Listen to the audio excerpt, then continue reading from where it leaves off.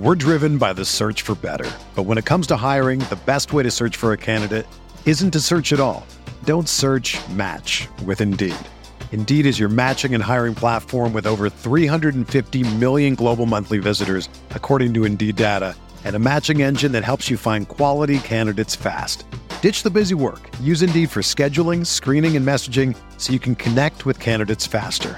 Leveraging over 140 million qualifications and preferences every day, Indeed's matching engine is constantly learning from your preferences, so the more you use Indeed, the better it gets. Join more than 3.5 million businesses worldwide that use Indeed to hire great talent fast. And listeners of this show will get a $75 sponsored job credit to get your jobs more visibility at Indeed.com/Blue Wire. Just go to Indeed.com/Blue Wire right now and support our show by saying that you heard about Indeed on this podcast. That's Indeed.com/Blue Wire. Terms and conditions apply. Need to hire? You need Indeed. Hello, everyone, and welcome to the Spurs Up Show, the best Gamecocks podcast on the internet. Today is Thursday, August the 27th, 2020. On today's show, part 2 of my game-by-game predictions. As I wrap up my predictions for South Carolina's 2020 football season, I'll go through each and every single game in the second half of the season, give my thoughts, and reflect on the season as a whole, why I think South Carolina will finish that way, and what it will mean for Gamecocks football moving forward. Also, tons of news and notes to get into, your listener questions, voicemails, and also fantastic conversation, someone that I feel blessed to call a friend and one of the best in the business at what he does. Chris Marler of Saturday Down South joins the show. Phenomenal convo, guys. So sit back, relax, enjoy. It's all brought to you by our friends over at MyBookie. Guys, it's summertime. We're about to be in fall. We're about to be in football season. And at MyBookie, that can only mean one thing. It's winning season, baby. Winning season means doubling your first deposit. Winning season means free bets, super contests, Survivor, and more. At MyBookie, winning season is all about your chance to win big. Guys, you can bet anything. Bet NBA playoffs, NHL playoffs, Major League Baseball, UFC, college football, NFL, whatever it may be. The craziest sports summer and fall of your lifetime is here. Guys, it's simple. Make your picks, win big, collect your cash. Invest in your intuition. Select from hundreds of future bets, or you can bet games in real time with MyBookie's live betting. Guys, the listeners of this show are smart. You guys know what you're doing. Put that big brain of yours to good use. Use promo code Gamecocks. Again, that's promo code Gamecocks at mybookie.ag. Mybookie.ag. Use promo code Gamecocks, and you get to double your first deposit. Guys, new players get up to $1,000 in free play. So what that means is you go to mybookie.ag, you put in promo code Gamecocks. Whatever you put in, up to $1,000, they're going to match that. You put in $500, they're going to give you $500 in free play. You put in $750, they're going to give you $750. You put in $1,000, guess what? They're going to give you $1,000 in free play. It's literally free money to play with on the site. It's designed to add more excitement to the sports you love and the games you bet. Guys, thousands of cross-sport wagers, props, and parlays await. Sign up now to bet with the best and celebrate your victory. Your winning season begins today only at MyBookie. Let's get it.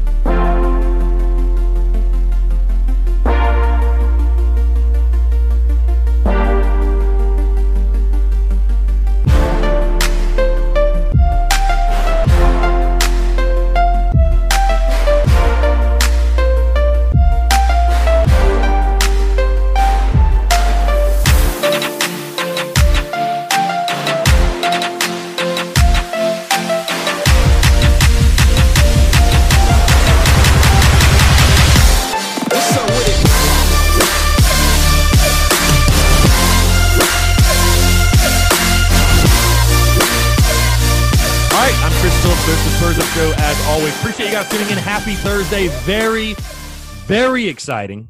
Very excited for today's show. Very excited for a lot of reasons. Number one, guys, do you realize we are less than a month from kickoff? We are 30 days away from kickoff. Do you also realize there is a college football game on TV this weekend? Granted, it's not SEC. I think it's Austin, PA, and God, I can't even remember the other team. But who cares? It's football. It's college football on the television this weekend, Saturday night. I'm very excited for that, guys. And also, I'm excited because we are wrapping up the game-by-game predictions. I'm wrapping up my game-by-game predictions, giving you guys my thoughts on the second half of the season and the season as a whole. You guys are going to know my season predictions as a whole after this show. Pumped to get into it, guys. It's always a blessing and pleasure to talk to you guys. Before we get into everything, a couple different housekeeping items. First off, if you have not done so, we're about to hit 300 reviews on iTunes, guys. If you haven't done so, take 5 seconds, leave 5 stars, leave your thoughts, your feedback, whatever it may be. If you love something, you hate something, there's things you want to see more of, less of, whatever. Whether you're on iTunes, Spotify, Stitcher, Google Play, does not matter the platform. Take 5 seconds, go leave 5 stars, go leave your thoughts, your feedback. It helps boost up the podcast for those that maybe have never heard of it. They can find it. Also, if you're listening and you're not subscribed, not sure what you're doing, hammer that subscribe button, guys. You're going to want to have the notifications of when the podcast drops because, like I've said before, when the season gets here, when we kick off, game week, which is only, 23 days away, basically 3 weeks away. I'm going back to daily podcasts, Monday through Friday. So you're going to want to get the daily notifications when the podcast drops. So again, rate, subscribe if you've already done so. Thank you so much, and I appreciate that. Also, if you haven't been following along, NCAA 14 season simulation still going. South Carolina, at the time I'm recording this, sitting right now at 3-3 overall.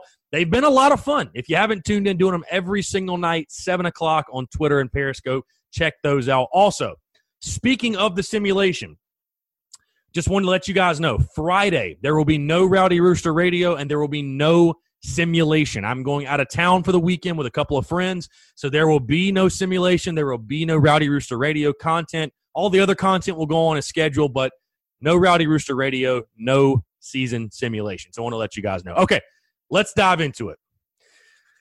Let's get after it. Since I know I'm such a popular guy after my first half predictions when I picked South Carolina to go 1-4, and of course, Gamecock Nation reacted positively as I thought they would, but I want to break this down. South Carolina now going into the second half of its season. How will the Gamecocks fare?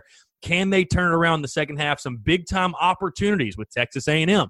You can snap the streak. Georgia, can you get another big upset at Kentucky? Can you extend your streak to 2 wins in a row?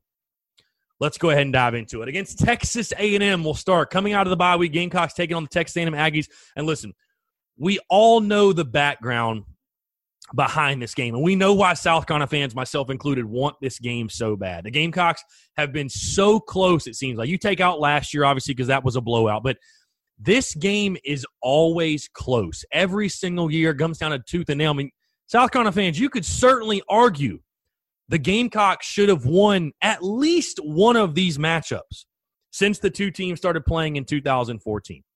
South Carolina has never beaten Texas A&M in the history of its program. You've lost 6 in a row. And, you know, guys, I feel like this is one of those losing streaks. Obviously, again, it's not nearly as bad as what the Kentucky streak was, right? There's a much difference in the way the programs are viewed and just the programs as a whole when you look at Kentucky and then Texas A&M. Texas A&M, a very highly regarded team. You're going to hear Chris Marler talk about in the interview later what his thoughts on Texas A&M are. They're catching a lot of hype this preseason. I think justifiably so. Listen, they have Kellen Mond, who's the most veteran quarterback in the SEC. They return a ton of talent. They've recruited at a high level. You have Jimbo Fisher. So they're going to be a good football team. Again, this is one, though, I think the thorn that is stuck in Gamecock fans and really this program's side. It's tough for me to feel like as a program you're really making progress when you have losing streaks of 4, 5, 6 against certain teams. So you need to snap this streak. There's no question. Listen, A&M coming to Williams-Brice, I think last year was an anomaly. I think this will be a very, very close, competitive game. I think South Carolina, you're going to see their offense start to click a little bit more because, again, one of my big things I talked about in the first half, I think there's going to be an adjustment offensively. I think you're going to need a few weeks to find out who are our playmakers. Heck, who's our quarterback? But who are our playmakers that we can depend on offensively? I think you start to see South Carolina click a little bit here, but I don't think it's enough. I think Texas A&M comes into Williams-Brice. Listen, they have too much talent. You have a veteran quarterback, and honestly, man, in college football, if you have the best quarterback, there's a good chance you're going to win. I think they'll have the better quarterback on that day. I've got Texas A&M beating South Carolina at Williams-Brice 24-21. Again, I think it's a really competitive game, really close game. Would not surprise me at all to see South Carolina win this one. Would not surprise me at all to see the Gamecocks pull the upset in this one. But right now, I think Texas A&M is too talented, too good. They have the veteran quarterback. I like Jimbo Fisher as a head coach, especially against Will Muschamp. So give me Texas A&M 24-21, which would drop South Carolina to 1-5 now. 1-5 on the season. And like I said before, I put up a social media graphic about it, and I said on the show on Monday, to have a successful year, in my opinion, I think the minimum expectation should be 5 wins or more, a 500 or better record. You're now sitting at 1-5, and the best case scenario for your season is 5-5. So let's move into the next game at Ole Miss. Gamecocks are obviously going to be in a position now. If you're 1-5, you're going to need a major bounce back. You're going to need a major bounce back. Lane Kiffin taking over in Oxford, his first season with the Ole Miss Rebels. Listen, I think South Carolina at this point again, I really do believe we're going to see the best game South Carolina has played offensively to this point. I think you're going to start to see the emergence of offensive playmakers. And I think South Carolina just gets a much, much needed W. I think it gets a much needed W. I got South Carolina beating Ole Miss 31-20 in Oxford. Like I said, I think Lane Kiffin, I expect him to do some nice things in year one. I definitely think there are some reasons for Ole Miss to be positive. I think at quarterback, I think they have some offensive talent. I think you'll see them offensively play pretty well at times. Because, listen, again, Lane Kiffin, say whatever you want about the guy. I mean, he certainly hasn't made a lot of friends over his coaching tenure, but he does know offense. I mean, give him that. But I think the Gamecocks, again, I think it'll start clicking offensively, and I got them scoring 31 points in this game, and I think they do get the win in Oxford, a much, much, much needed win to get to 2-5. I've got South Carolina winning this one 31-20 over the Ole Miss Rebels. Moving into the next week against Missouri. Now, I've talked about this Missouri game a little bit, and really both of these, the Ole Miss game and the Missouri game. One of the things I liked about the old schedule so much more than this new schedule is I really thought it gave you the opportunity to build momentum early. I really did. I thought it gave you that opportunity to build momentum early. You know, with opening with Coastal, ECU week 2, and then Missouri, a team with a brand new head coach week 3. Now you get the Missouri Tigers late in the season, who, if you guys forgot, their head coach is Eli Drinkwitz, who beat you with App State's talent last year. So what is he going to do with Missouri's? Right? With that being said, you get Missouri at home. I do think there will be a transition period for Mizzou. They have tons of question marks all over the field. And I am going to lean with South Carolina, and you guys might be surprised the score because I don't think it'll be very close. I've got the Gamecocks getting the win against Mizzou 35-17. Very similar to the Ole Miss score. Listen, I think South Carolina, again, Mizzou is one of these games you've got to have. You absolutely have to have it. You should be favored in this football game, depending, I guess, on what Mizzou does. But no question, you look at the rosters right now, I think South Carolina has a much better roster than Missouri. So I've got the Gamecocks getting a big win over Mizzou. I've got 35-17 again at home. I think things are really, really starting to click offensively for South Carolina. And I've got them getting the win 35-17, which, again, will put you at 3-5. It'll put you at 3-5 with 2 games remaining. Unfortunately,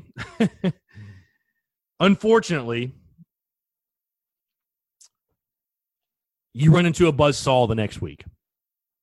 You run into a buzzsaw the next week in the Georgia Bulldogs. Georgia coming to your house.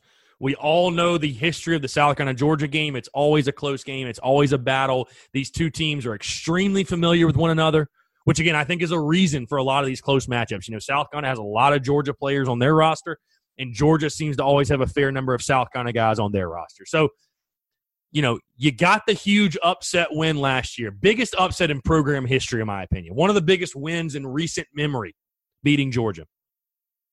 So the big question remains, can you do it again?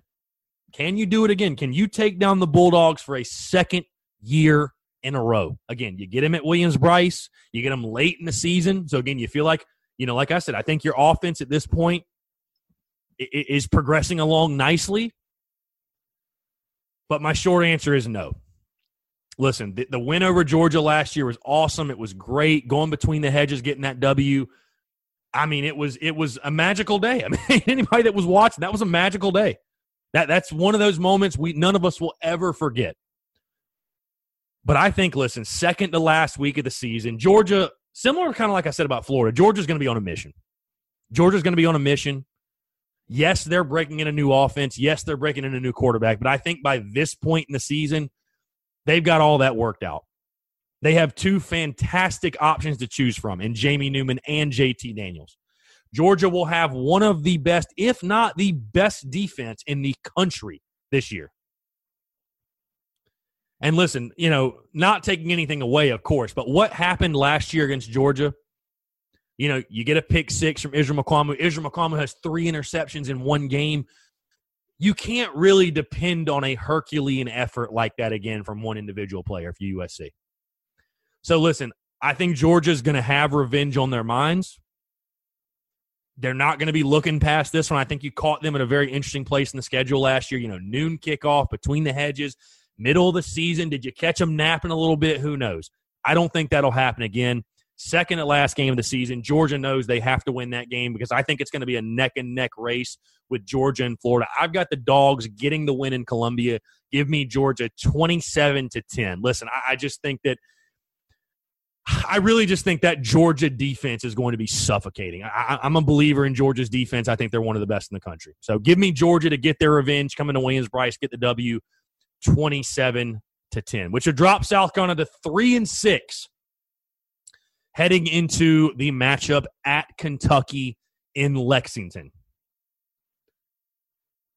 Listen, I know a lot of people don't understand, I guess, the preseason hype that Kentucky's getting.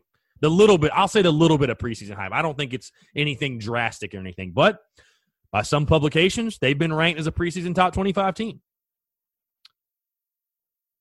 If the media picks would have came out, Kentucky would have been picked to finish ahead of South Carolina. There's no doubt in my mind. They've been getting a little bit of hype here and there.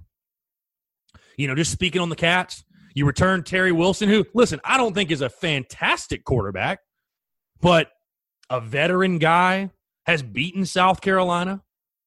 Kentucky has recruited and developed, I should say, really well in the line of scrimmage. They'll have one of the better offensive and defensive line units in the SEC. And my big thing with this game, again, I've said this before. I've said it all offseason. You take a look at South Carolina's history playing in Lexington. The Gamecocks have never, ever fared well in Lexington. I mean, even when they were really good, even when South Carolina was beating Kentucky every single year, the Gamecocks have not fared well in Lexington.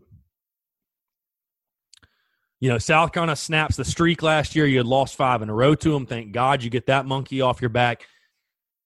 But I think this South Carolina team limping into this game at 3-6, I've got to go with Kentucky. I've got to go with Kentucky on the road in Lexington. It's been a house of horrors for South Carolina. I think it's an extremely close game. I think it's a very winnable game. I think it's a coin flip type of game. But I've got Kentucky getting the win 21-20, final score.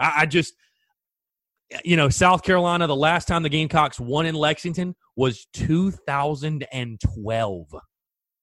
That's how long ago it was. You think South Carolina lost in 14, 16, 18, 2010. South Carolina's lost, 4 of its last 5 in Lexington. So I don't know what it is. I don't know why this is such a difficult place to play for South Carolina. And again, some of you guys might hate me for this pick. That's totally fine.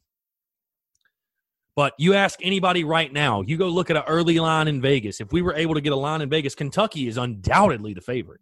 No question. And you're going to hear this conversation later with Chris Marler of Saturday Down South. I think undoubtedly, and again, this is not a popular opinion, but undoubtedly Mark Stoops is a better football coach than Will Muschamp. He is.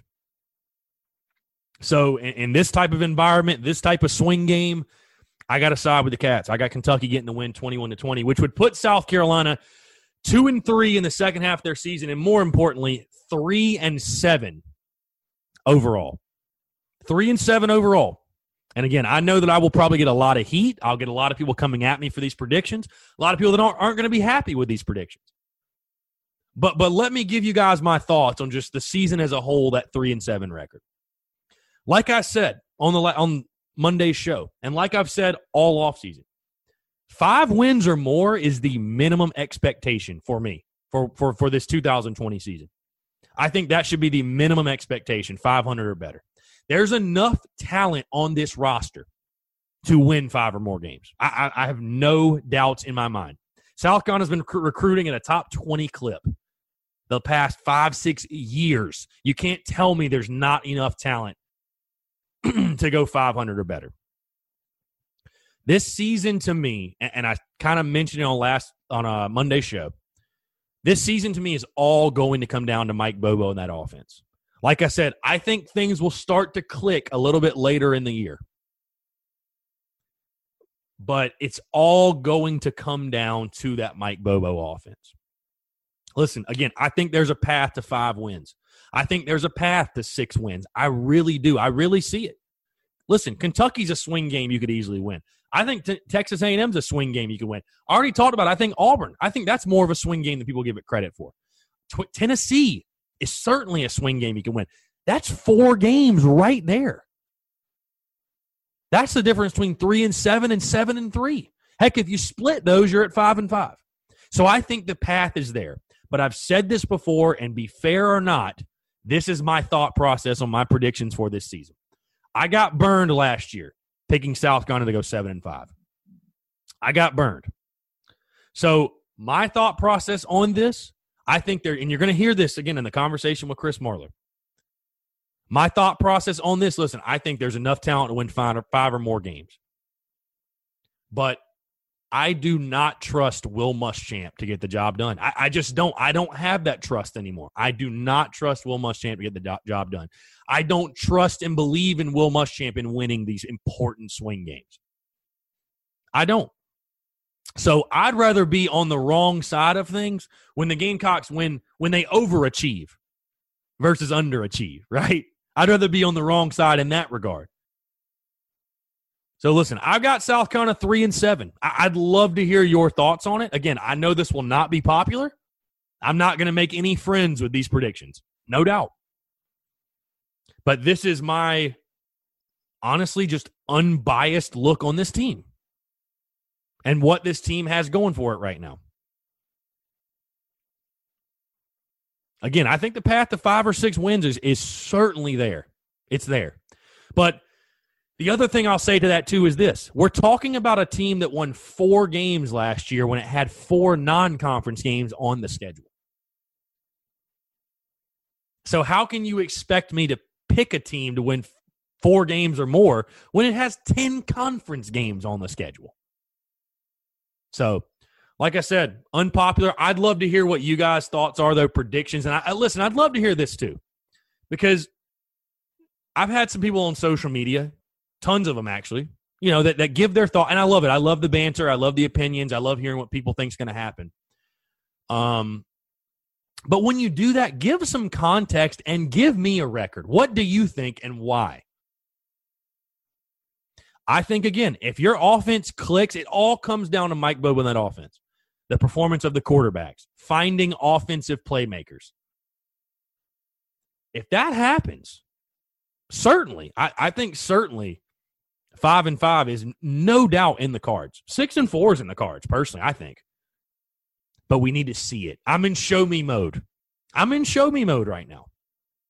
I am in show me mode. And I know a lot of people are asking, you're going to ask, does 3-7 get Will Muschamp fired? I'm not sure 3-7 is enough. I really think you'll have to go 2-8 or worse to really get some traction.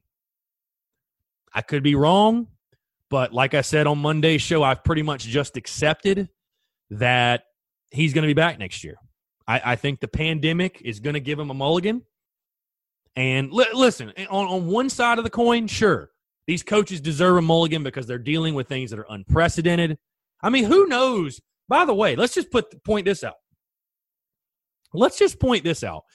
Who knows with these predictions? Because, hey, South Carolina could play Georgia, and the week of, Georgia's quarterbacks are both out with coronavirus. So, who knows how these results could be different? They could be drastically different on outside factors that we're not even thinking about. But getting back to what I was saying, on one side of the coin, you say, you know what? These coaches should get a mulligan. These are unprecedented circumstances. Give them the mulligan for sure. But on the other hand, there has to be some sort of sense of accountability still.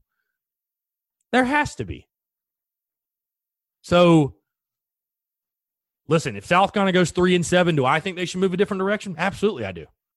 I think if they go worse than 5-5, there's a real case for it. There's a real case for it. But I don't think it'll happen. So, again, I'd love to hear you guys' thoughts. Call me an idiot. Call me whatever you want to call me. 3-7 overall is what I got South Carolina. I think the ceiling is much higher than that. I really do. And I tell you what, to be honest with you guys, because I know a lot of you out there, you think I hate South Carolina and I want to see them lose. It pains me to pick this team to go 3-7. This team is so much better than 3-7. It feels like an insult. It really does. It feels like an insult. But as of right now, with, again, everything I've mentioned, offensively, your head coach, show me. Show me. Go out there and win these toss-up games. Go out there, win the games you're supposed to win, and steal 2 or 3. And we're going to be right where we want to be. But after last season, I'm very, very, very hesitant to pick this South Carolina team to do that. So, 3.5, I said Vegas was right on the number. I thought they got the number perfectly, and I've got South Carolina finishing with 3. I think they nailed that number. So, again, 3-7 overall. Again, I'd love to hear you guys' thoughts. What you think. Again, do you think I'm an idiot? Do you agree? Whatever. Let's talk about it. Let's embrace debate. Would love to do it. Again, I've got 3-7 overall, 2-3 to finish out the season. Let's move into these news and notes really quickly, and then we will get into your listener questions. We got a voicemail as well, so let's dive into this. Couple just a quick tidbits. Nothing major, I guess, happening this week. South Carolina updated SEC title odds plus 12,500 via Bet Online. So, guys, if you have any spare cash laying around and you think the Gamecocks are going to shock the world and win the SEC, hey, $100 bet wins you $12,000. I mean, that's not a bad return right there. Heck, I might even throw 50 on it, because why not? Why not, right? One other thing really quickly, South Carolina basketball. Frank Martin and the boys picking up a commitment from Carlos Williams. Maybe it's Carlos, but it's Carlous. So I'm going to say Carlos Williams picking up a commit. So good job by Frank Martin and the boys on the recruiting trail. All right, let's dive into our listener questions. We will start with our voicemail. Hey, Chris. I'm not going to get too much into it about, the Marshawn or the Gunner. I mean, that's like Gamecock gold right now. That's all anybody's talking about. But with this season, with Marshawn being out, with this Frankenstein-style offense, with who's going to be the quarterback, is it going to be the new guy in Colin? What's Luke going to be? This whole new offensive scheme. Like, is the missing piece using Colin Hill as your quarterback, a guy who knows the offense, like you mentioned, and also Adam, the fullback from Colorado State, who knows it just as much as Colin does? Or do you go with your tight ends and, trust in them, because you clearly don't have a known number 2 wide receiver? Who do you go to? Do you go with the slants with the tight ends? Do you go with the pulls and like having them the lead blocker and just like get down and dirty with the run game? I mean, what honestly do you do?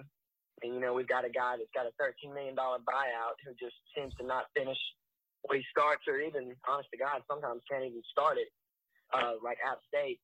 Just what, honest to God, could we really do other than, just get down and dirty, play some SEC football, and just run it down their throats? I know, like, back in the day, we used to, like with Marshawn getting hurt mid-season, or, Spurrier just forgetting how to coach football halfway through. We usually get disappointment mid-season or towards the end when we was losing the Citadel. But instead, this year we kind of just get a slap in the face right at the beginning with Marshawn. It's just kind of a lot of missing pieces. Frankenstein offense, like I said, what do you do? Also, go Cox, baby. I appreciate the voicemail, man. That I just want to say that is the sound of a man who has been beaten down by South Carolina football over his lifetime. I mean, that is someone who has been beaten down by South Carolina football, no doubt. That's what that sounded like. No, seriously, though, appreciate the voicemail.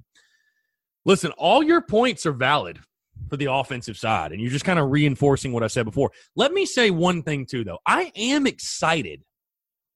There's certainly a part of me that is excited, because there's a sense of intrigue. Like, we don't really know. It's all guesswork, I guess. Now, there are certainly context clues that help us about what Mike Bobo's offense is going to look like. We've heard different things from Adam Prentice. We've heard Mike Bobo speak a few times. Like, I think there's enough there to kind of pull what this offense is going to be about. But listen, I'm intrigued. I'm excited to see what's in store, see what they come up with, how they utilize the talent that is currently on the offensive side. Because, listen, I think there's still talent on the offensive side, certainly. So that there is a certain level of intrigue for me. What do they do? But no, listen, you make a good point. You make a really good point, because you're going to have to get a little creative to have offensive success. You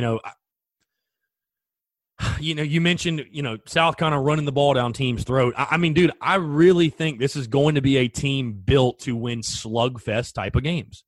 20-17, 23-20, 24-21. Like, I think that's the type of team you're building. I think that's what this team, probably their identity is going to be. And listen, you've got a great defense. So, I mean, if you can make that work, by all means, make it work. If I'd almost rather see that. Like, I think South Carolina could go 5-5 with that type of team.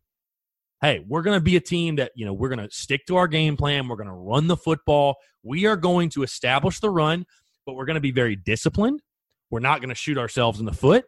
We're not going to turn the football over. We're not going to put our defense in bad positions. Because, listen, we know we have a good defense. Our defense is going to keep us in every single game we play.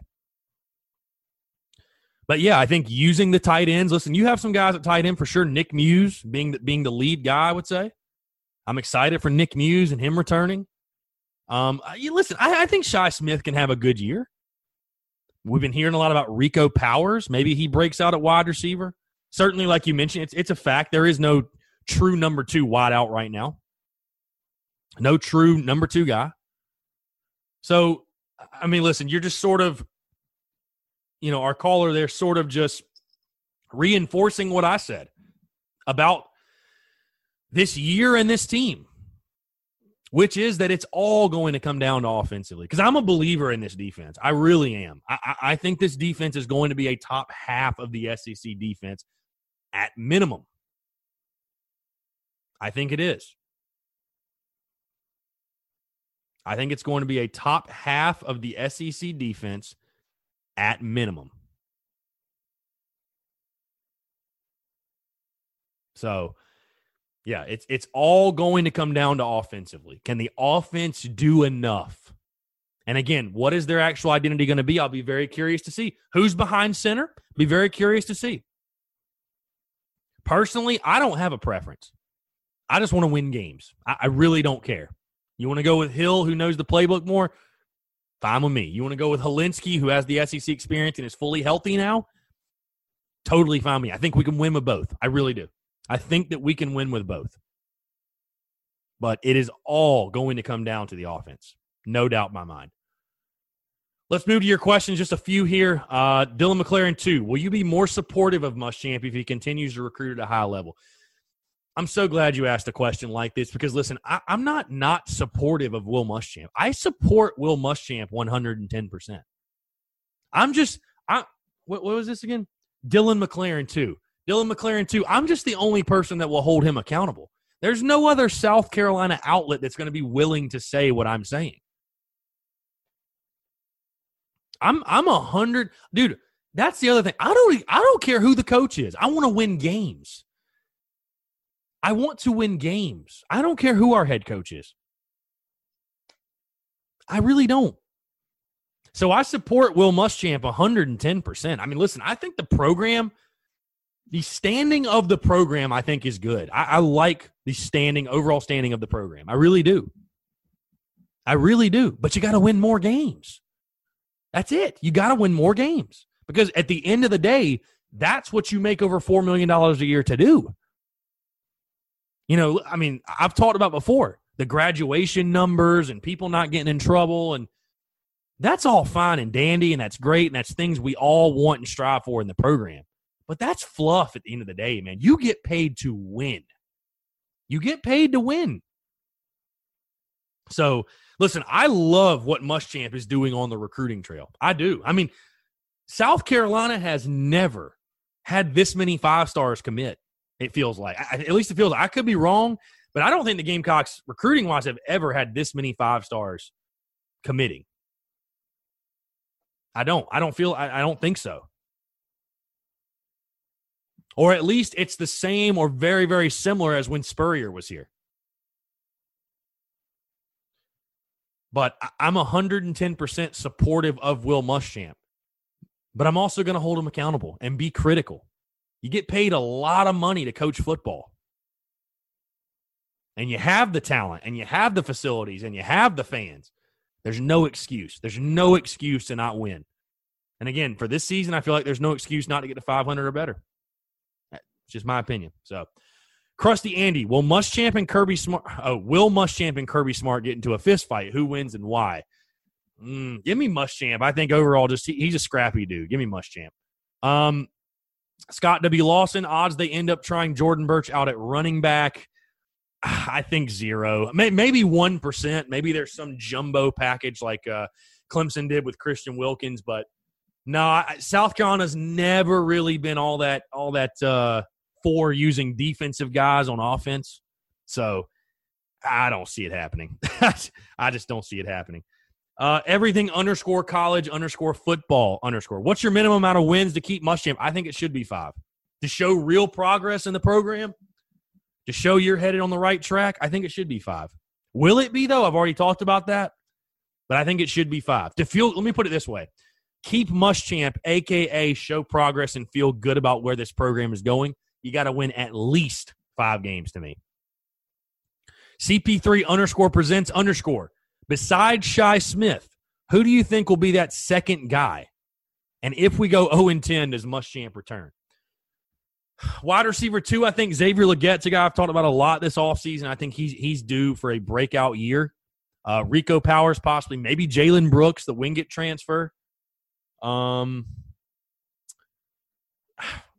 I mean, listen, I'd love to say Josh Vann or Trey Smith, but I just feel like at this point they're complete non-factors, it feels like. I mean, we've heard nothing about them through camp. And listen, it's just camp, and they're not going to give you a lot as it is, but you know, we've heard Jalen Brooks through camp. We've heard, we've heard Rico Powers' name a lot. You know, we've heard Xavier Legette a little bit here and there, and obviously we know what he did as a freshman last year. So I think probably one of those guys is your second option.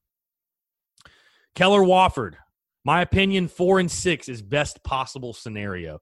See, I disagree. I don't think it's the best case scenario. I don't think it's best case at all. Like I said, I think there's a path to 5 or 6 wins. I really do.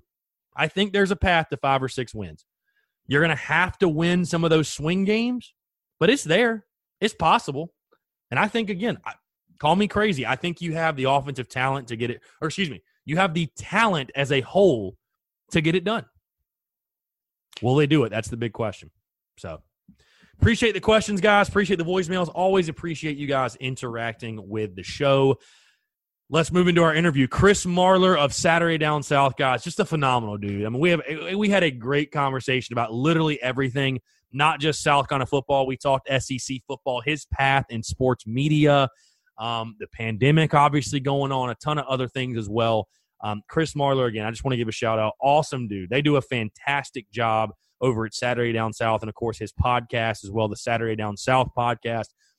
They do a phenomenal job. So, guys, sit back, relax, enjoy. It's brought to you by our friends over at SeatGeek. You didn't think SeatGeek went away, did you? As we get closer and closer to football, it's evident. Fans are going to be in the stands. Guys, you are going to need your tickets. You're going to need your tickets to these games. For sure. You're going to, because listen, the secondhand market, third parties, they're going to be more important than ever. With there being so few tickets available, you're going to want to make sure you're getting the best bang for your buck. You want to make sure you're saving as much money as possible, because I'm sure these things are going to be expensive. You're going to want all that taken care of. SeatGeek's the way to go. Go download the SeatGeek app or go to SeatGeek.com. Use the promo code SPURSUP. You're going to save $20 off your first purchase. Guys, like I said, scalping's a thing of the past. Paper tickets are a thing of the past. It's all going to be done through your phone, through these apps.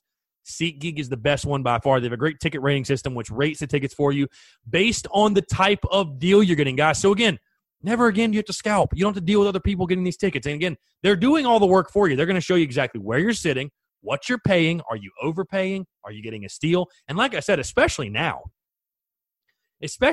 with tickets being so limited, you know people are going to try to charge for tickets through the roof, right? SeatGeek is going to help you literally find the best deal. They're going to help you save the most money. And with our promo code, I'm putting money back in your pocket, $20 to be exact. I'm putting even more money back in your pocket. So, again, that's our friends at SeatGeek. Go download the SeatGeek app or go to SeatGeek.com. Use the promo code SPURSUP. That's SPURSUP to save $20 off your first purchase. Enjoy this conversation with Chris Marler of Saturday Down South.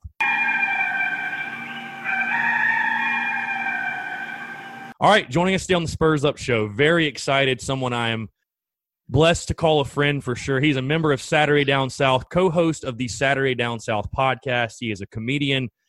He's a man that wears many hats, a noted professional graphic designer. He's been on ESPN before. Just someone that you've probably heard of him. You've probably seen him. Vern Funquist, one of the best Twitter handles ever out there as well. Again, someone that I'm very happy to call a friend. Chris Marler joins the show. Chris, appreciate you taking the time, and it's a pleasure to have you on.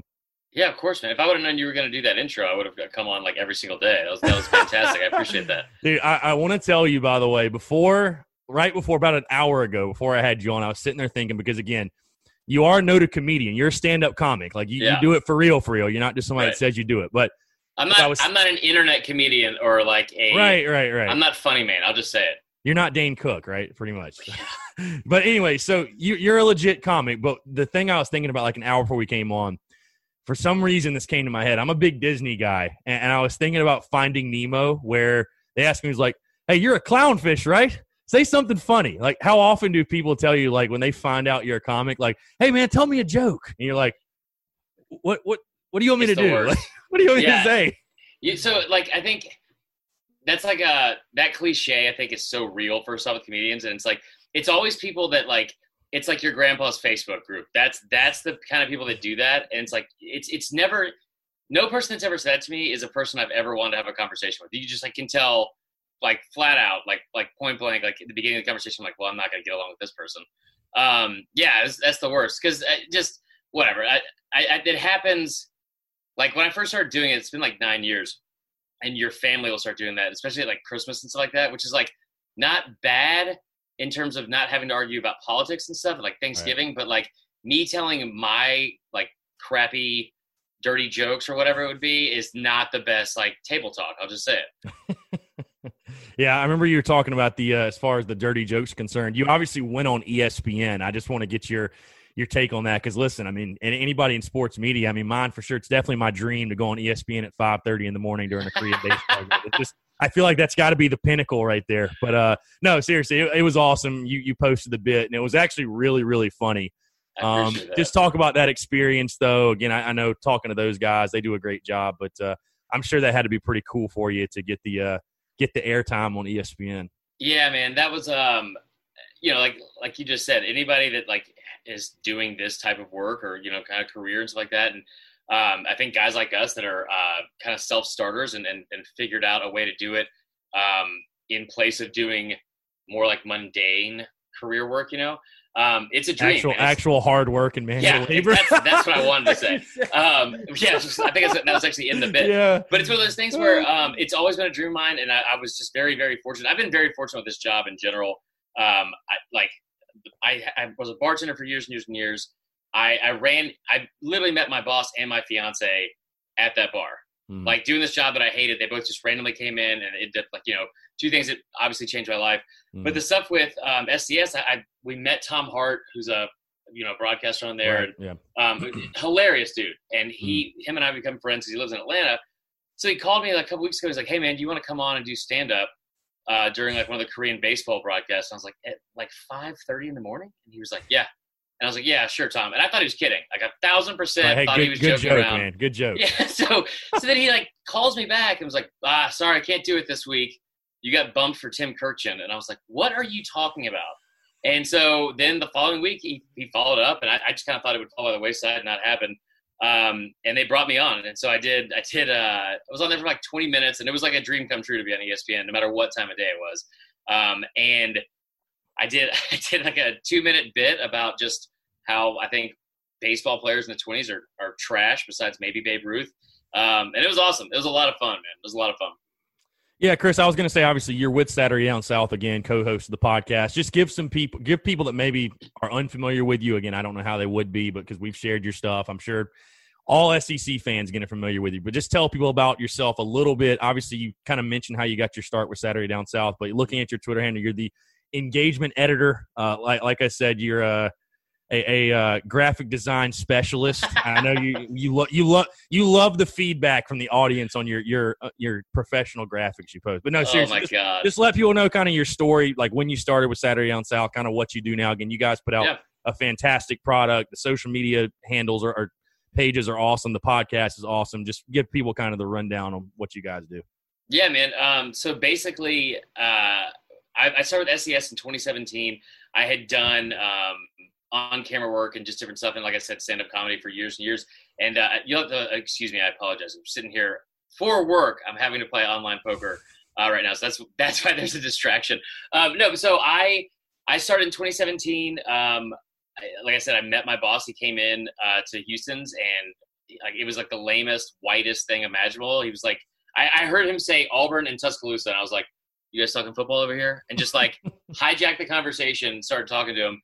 And he was like, "Yeah." I was like, "Oh, I have a blog." It's like, what? Like, it's like the lamest thing ever. That guy. That guy. And so, I'd started this blog of my own called Winning and Boozing. And it was on a website called Red, White, and Bro.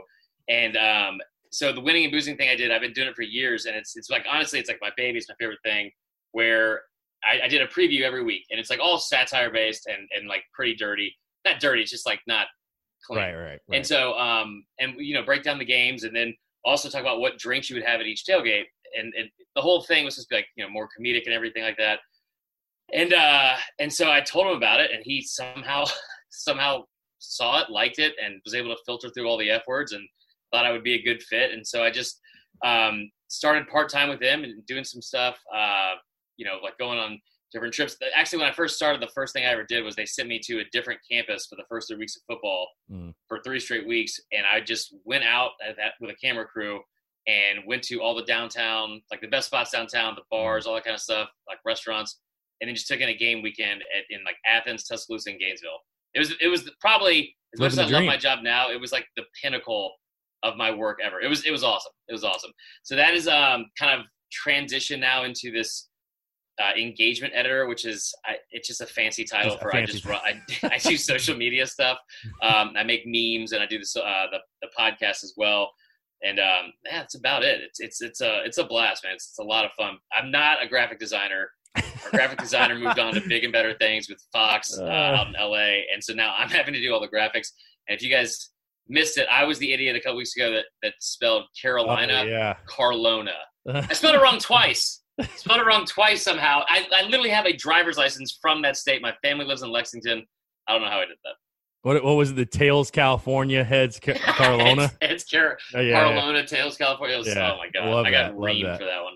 No, dude, what I love, though, and respect about what you guys do and just kind of hearing your story, I mean, I definitely think, talking about your path, and I kind of relate to what I'm doing in the sense of what I love about what you guys do and the content you create is it's not like your traditional, boring, like mundane, and it's that's no disrespect to anybody who is a journalist or working for a local newspaper or whatever website you're working for. But I definitely think we've seen a shift in media where, I think it's great. I think more people have an opportunity to, if you have a certain talent or you have a personality or you're good on camera, or you're good behind a microphone, or you're good making graphics, or you're good whatever, if you can get creative with it and kind of give it a personality, like I think we're seeing that a lot more take over media. People are using different channels to express that. And I think you guys, especially, like the memes you put out and stuff like that, it's really fun. It's creative. It's unique. And I think it engages the common fan, which is sort of the end goal behind what you do. Because if you don't have their interest, what do you really have in the end? So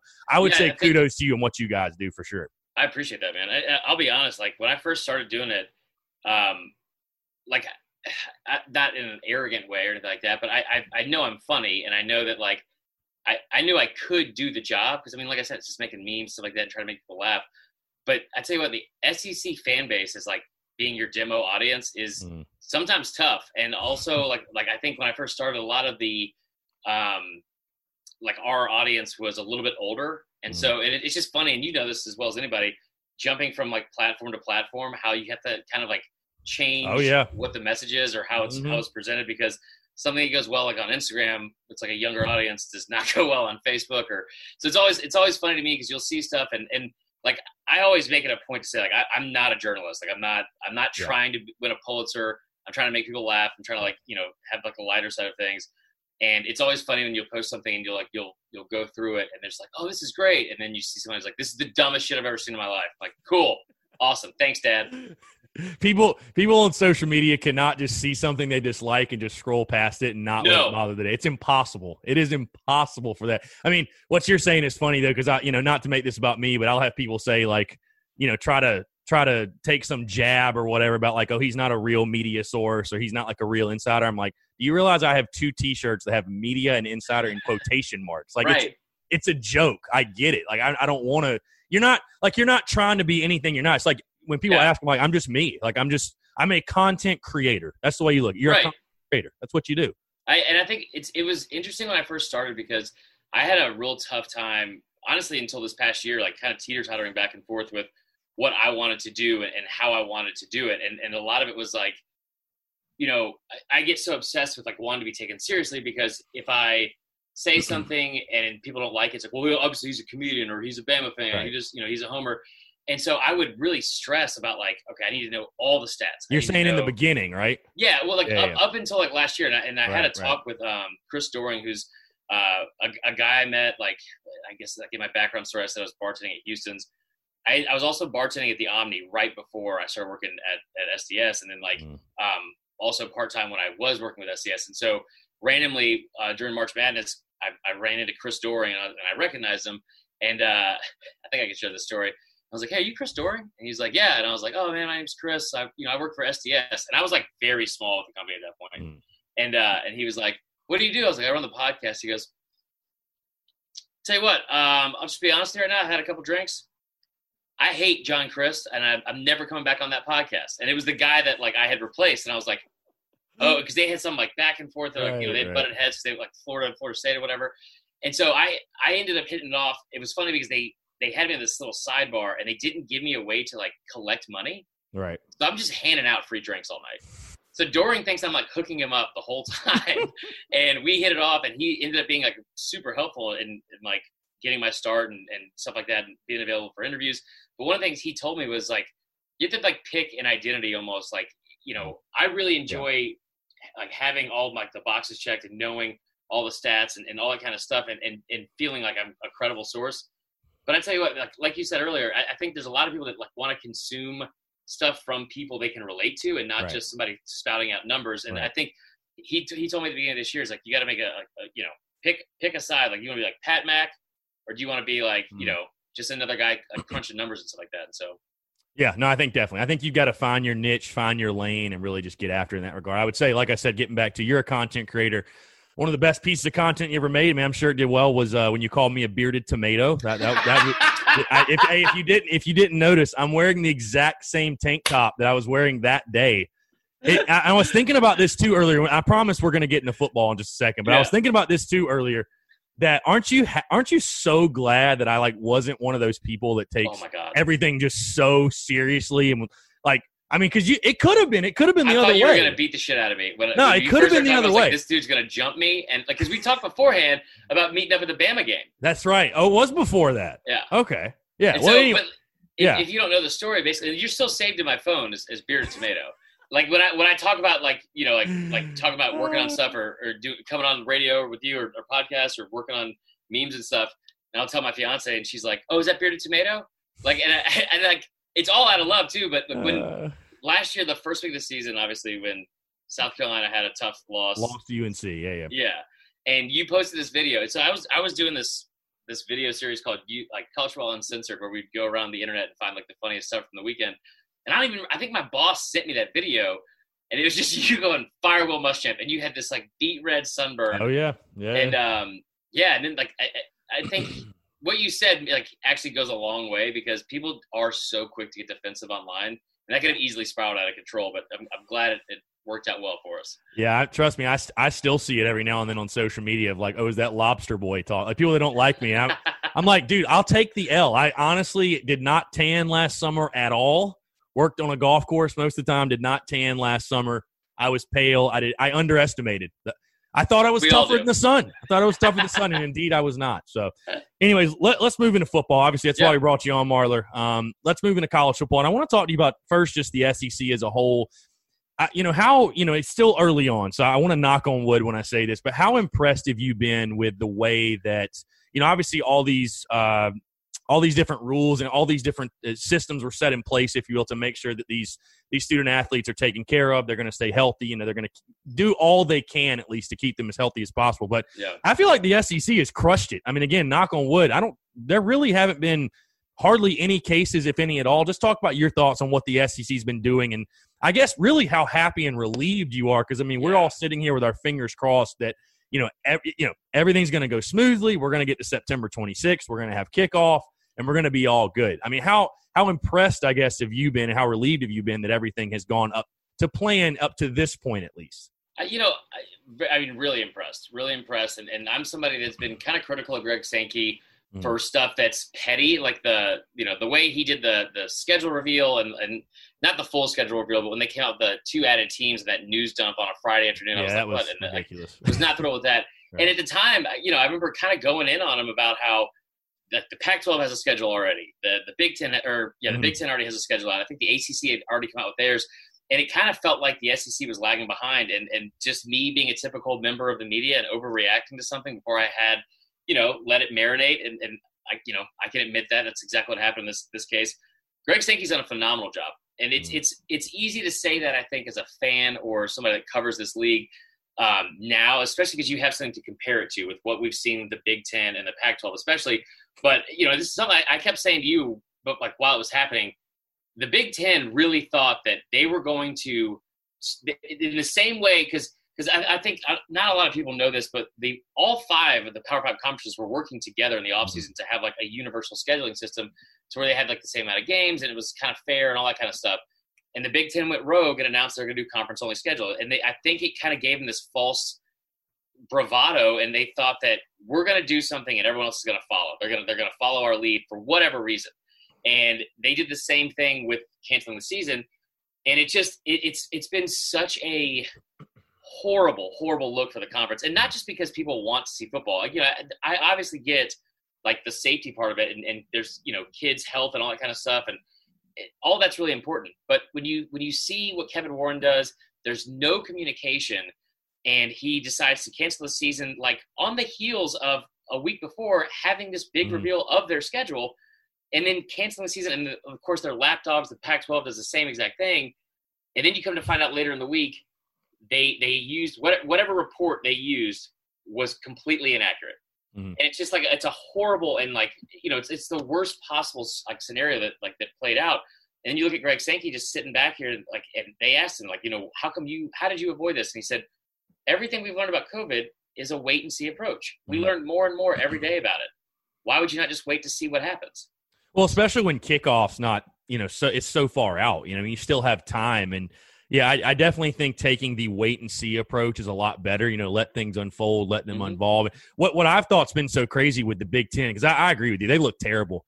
I mean, they're having students on campus and they're having intramural sports. They can't have college football. It just, I mean, it makes absolutely no sense. Again, safety's first and everything, but I agree with you. I think the SEC has done a phenomenal job. We saw NC State, they pushed their opener back. I mean, I feel like these conferences, ACC, SEC, and Big 12, listen, none of them have thought, and I thought Scott Frost said it best. I thought he had some of the best perspective on the entire pandemic. He said, listen, if our goal is to have 0 student athletes get COVID, we're going to fail at that whether we play or we don't. Mm-hmm. So, I mean, the student athletes, I know everybody loves to make the argument, oh, they should be paid. Oh, my God, they're getting exploited.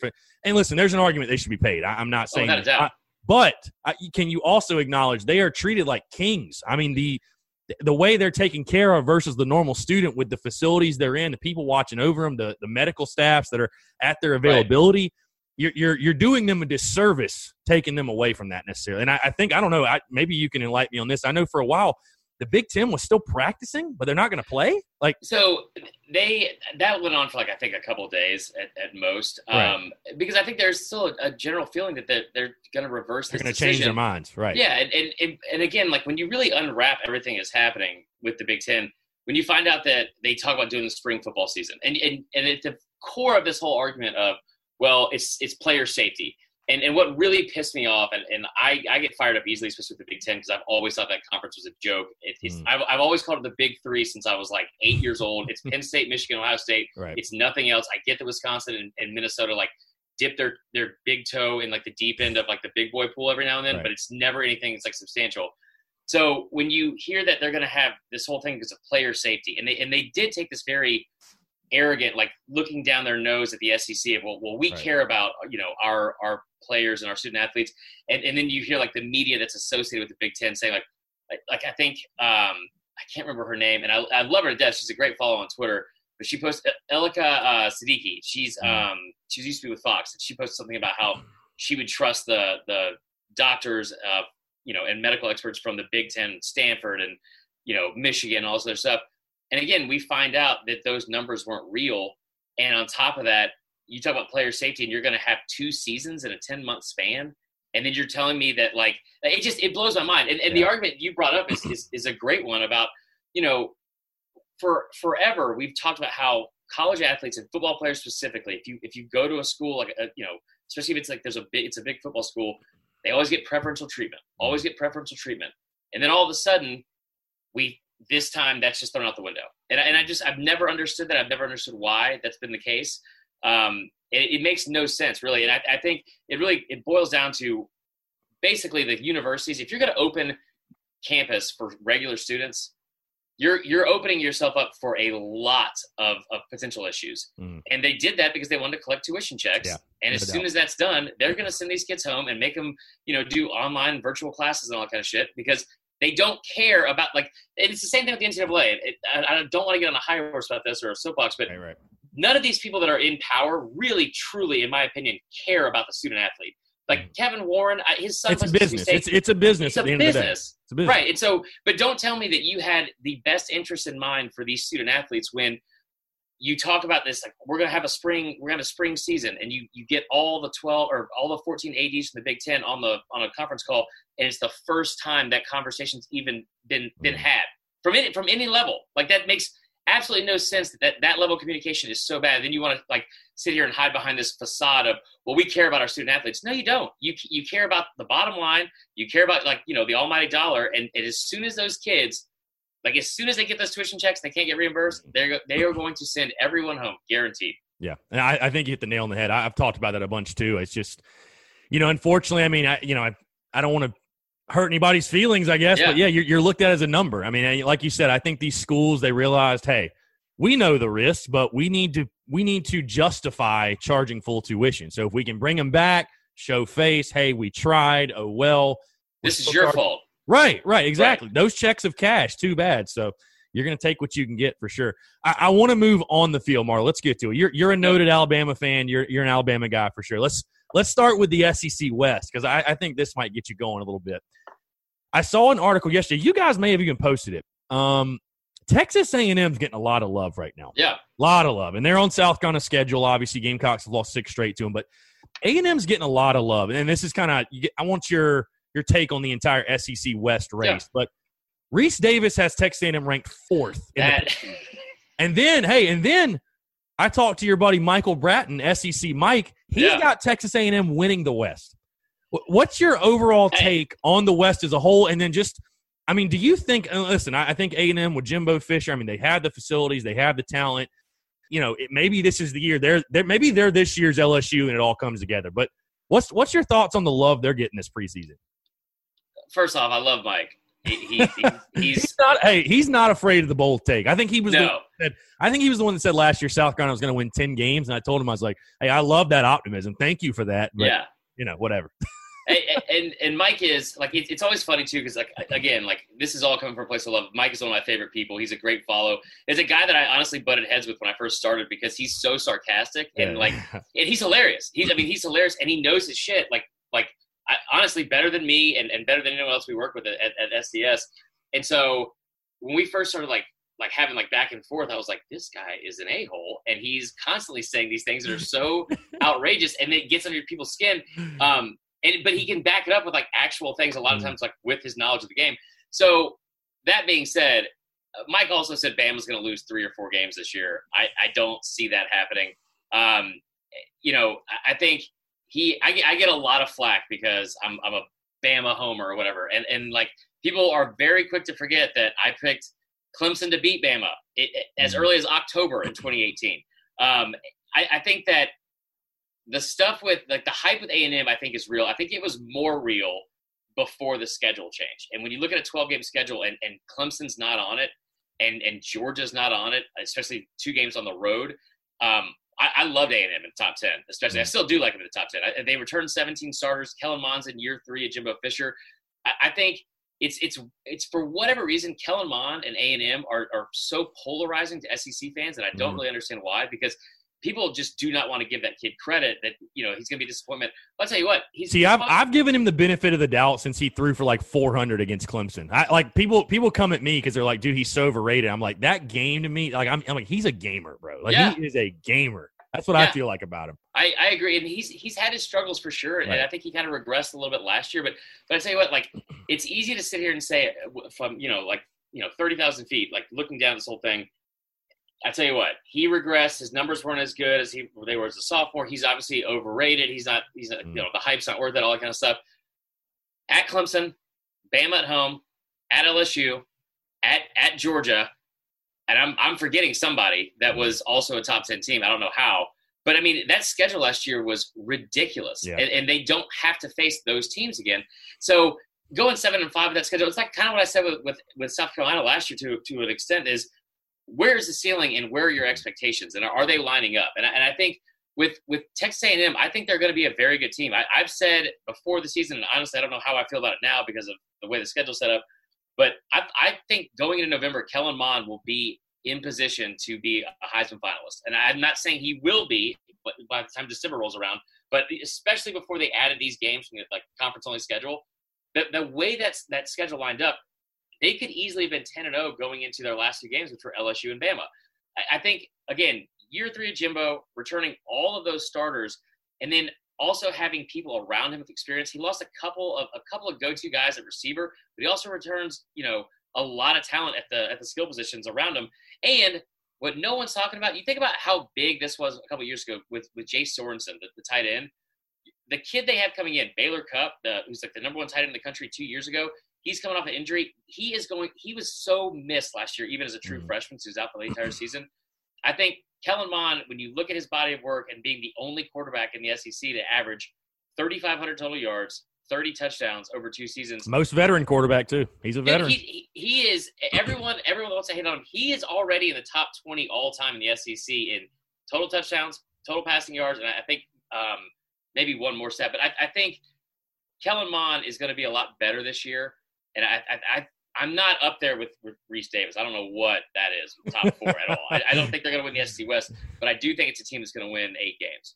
Do you think – because I'm assuming you have Alabama winning the West, correct? Yes. Do you think they are their biggest challenger, or would it come from Auburn or LSU?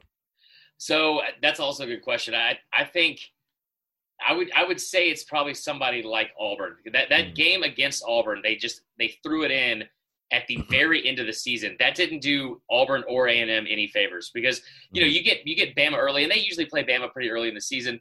And it's one of those things ever since 2012 where both teams I feel like kind of have, that one circled a little bit. Going into the way the schedule is now, they close the season, and I'm trying to think, I don't have it in front of me either, but they close the season. I know Bama plays Auburn in like week 10, so like the second to last game. The following week, Auburn plays A&M. And that is such a pivotal matchup to figure out like how, everything falls in place in the SEC West, like in terms of standings. I did not do either one of those teams any favors by putting it last. I think Auburn will be a little bit more of I don't want to say a test, but a little bit a better barometer for where A&M is going to be this season. Because, whether you like it or not, and I'm not saying this because I'm a Bama fan, I bring that up just so, I always say it's like one of my many flaws, but I am as objective as possible with it. Those games against Bama haven't really been that close outside of the Manziel years. There was one a couple years ago that I think was an 8-point win or something like that. But like other than that, they haven't really ever been close in those games. And I think a team like Auburn, especially since it's on the road in Jordan-Hare, it's gonna be a lot more difficult for A&M. Yeah, just to compare, Alabama closed the season against Arkansas, so I would certainly take that matchup over the A&M matchup for sure. And I will say this: I'm picking Alabama in the West as well, and people might go with, "Oh, it's boring." A&M, you don't get rich betting against Nick Saban in Alabama. A wise man once told me, "You're not going to get rich betting against Alabama." So I'm going Alabama as well. About to move off the SEC West, but I'll ask you really quickly: two new head coaches, very intriguing head coaches with Leach at Mississippi State and Lane Kiffin at Ole Miss. Obviously, Ole Miss on South Carolina's schedule. Who do you think has more success in year one, Leach or Kiffin? In year one, I think it's going to be Ole Miss. I think just the way their schedule sets up. And honestly, looking at Vegas, these win totals, some of the best advice I've ever received. My dad, he said, they didn't build these $1 billion hotels and casinos in the middle of the desert out of nothing. And so when you look at that, and they're both their team win total is only 4. Mm-hmm. But when you look at like the actual odds and where like the juice is, I think it's even money for Ole Miss. It's like minus 115 for both. And you look at Mississippi State, for them to cover 4 wins this season, I think it's like plus 160. So the money's not in your favor. Mm-hmm. I think that in year one, Lane Kiffin and Ole Miss, he's got a little bit more talent returning, a little bit more in place, especially with what he likes to do on offense. I think he will have a better, more consistent year one in regards to what their expectations are at Ole Miss. I think Mississippi State in year one is going to have a win like South Carolina had last year. I think they are, out of any team in the SEC, they are the most like ripe that like and poised to jump up and bite somebody when they're least expecting it. They get Georgia, they get Bama, obviously they get LSU and everyone else in the SEC West. KJ Costello is a really good quarterback, and with that Mike Leach offense, we've seen it 1,000 times. Like his record against top 25 teams, top 10 teams is abysmal overall, but he always seems to get one, like every couple of years or so. Hey, at LSU week 1, never know. They're breaking in a whole new team. You never know. Yeah, really.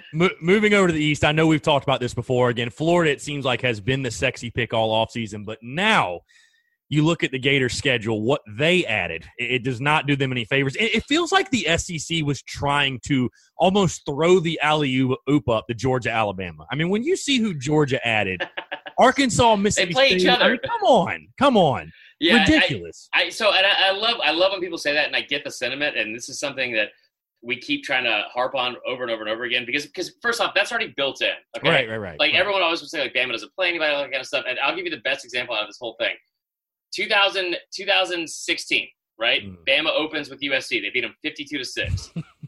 USC finishes the year, wins the Rose Bowl, finishes number 3 in the country. Bama never plays anybody. They played them when they were unranked. Yeah. The following season, they open up with Florida State. Florida State's ranked number 3 in the country. It's the biggest preseason or biggest week 1 game of all time. Bama beats them 24-7, ruins Francois' life, and the rest of that season, they're done. Florida State finishes the season unranked. You have a team that they beat when they were unranked that finished 3rd, followed by, like literally sandwich back to back, a team that was started ranked number 3 and then finished unranked. And all we ever hear is, well, they don't play anybody. Right. So I think when you look at the picture as a whole, everyone wants to talk about how, the SEC kind of gave, Bama some cupcakes and there's no marquee matchup because everyone wanted to see that Bama-Florida matchup. The highest ranked matchup in the SEC for the entire season is Bama Georgia. That's already on the schedule. Right. So when you look at it, the schedule as a whole, like who else could they have added? And I think. Well, no, and I agree. I think everybody's schedule is hard this year. I mean, listen, Yeah. I'm someone, I can say this, and listen, Gamecock fans might not like that I'm saying this, but I'm even someone as a South Carolina fan that, listen, we know the ACC sucks, but I get so tired of hearing about Clemson's schedule. It's like, bro, they are a good football team. Yeah. Like, I don't care who they play. They're really, really, really good. I had a buddy of mine the other day, and again, I hate Clemson with every fiber of my being, but he was trying to justify, even if Clemson goes undefeated, they shouldn't be in the college football playoff. And I'm like, dude, come on. I mean, look at the players on their roster. Like, man, you have to be able to look. You have to be able to look a little bit deeper. So, I mean, yeah, I hate Georgia, so that's probably why I'm saying that. But I agree with you. Everybody's schedule. I mean, you're pretty much playing everybody in the conference anyway. Right. Like, I mean, there's 13 you can't hide. possible You games can't hide you this play. year. Right. Yeah, you can't hide this year. 13 possible teams you could play, and you're playing 10 of them. And I tell you what, like, this is people don't want to hear this, but I'm right about this, and I don't care how that sounds.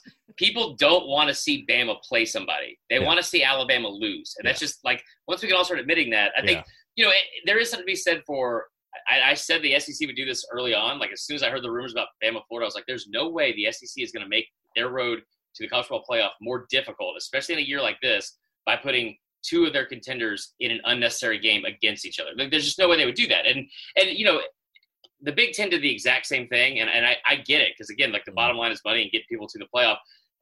Either way, we're going to have an incredible season for football. I think when you look at Florida, and I will say that I know Florida was kind of at the forefront of why that schedule took so long to come out, because they were not happy with the possibility of playing someone like Alabama. Florida's schedule, I wasn't really buying into Florida before that happened, just because, listen, what Dan Mullen's done the first two seasons, I don't know why we're not talking about it enough. Because he's had 21 wins, 2 New Year's Six bowl games.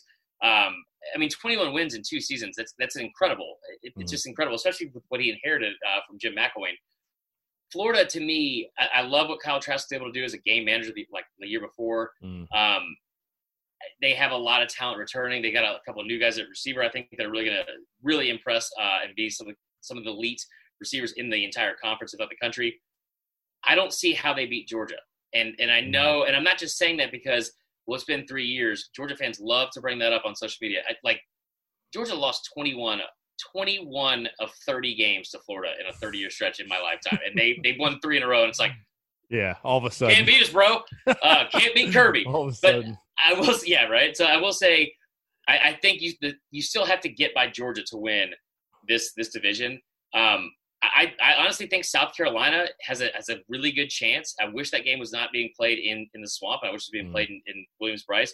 But I think South Carolina has a really good chance to upset a team like Florida and maybe sneak in to finish in second or third in that division. I hate to be bland, and I hate to have the same predictions as everyone else, but that Georgia defense, I think, is going to be the best defense that we've seen in college football in the past decade. And statistically speaking, if they don't give up 20 points, and I'm looking at that schedule, they do play Bama, who has a very high-powered offense. Who else scores 20 to 25 points on that team?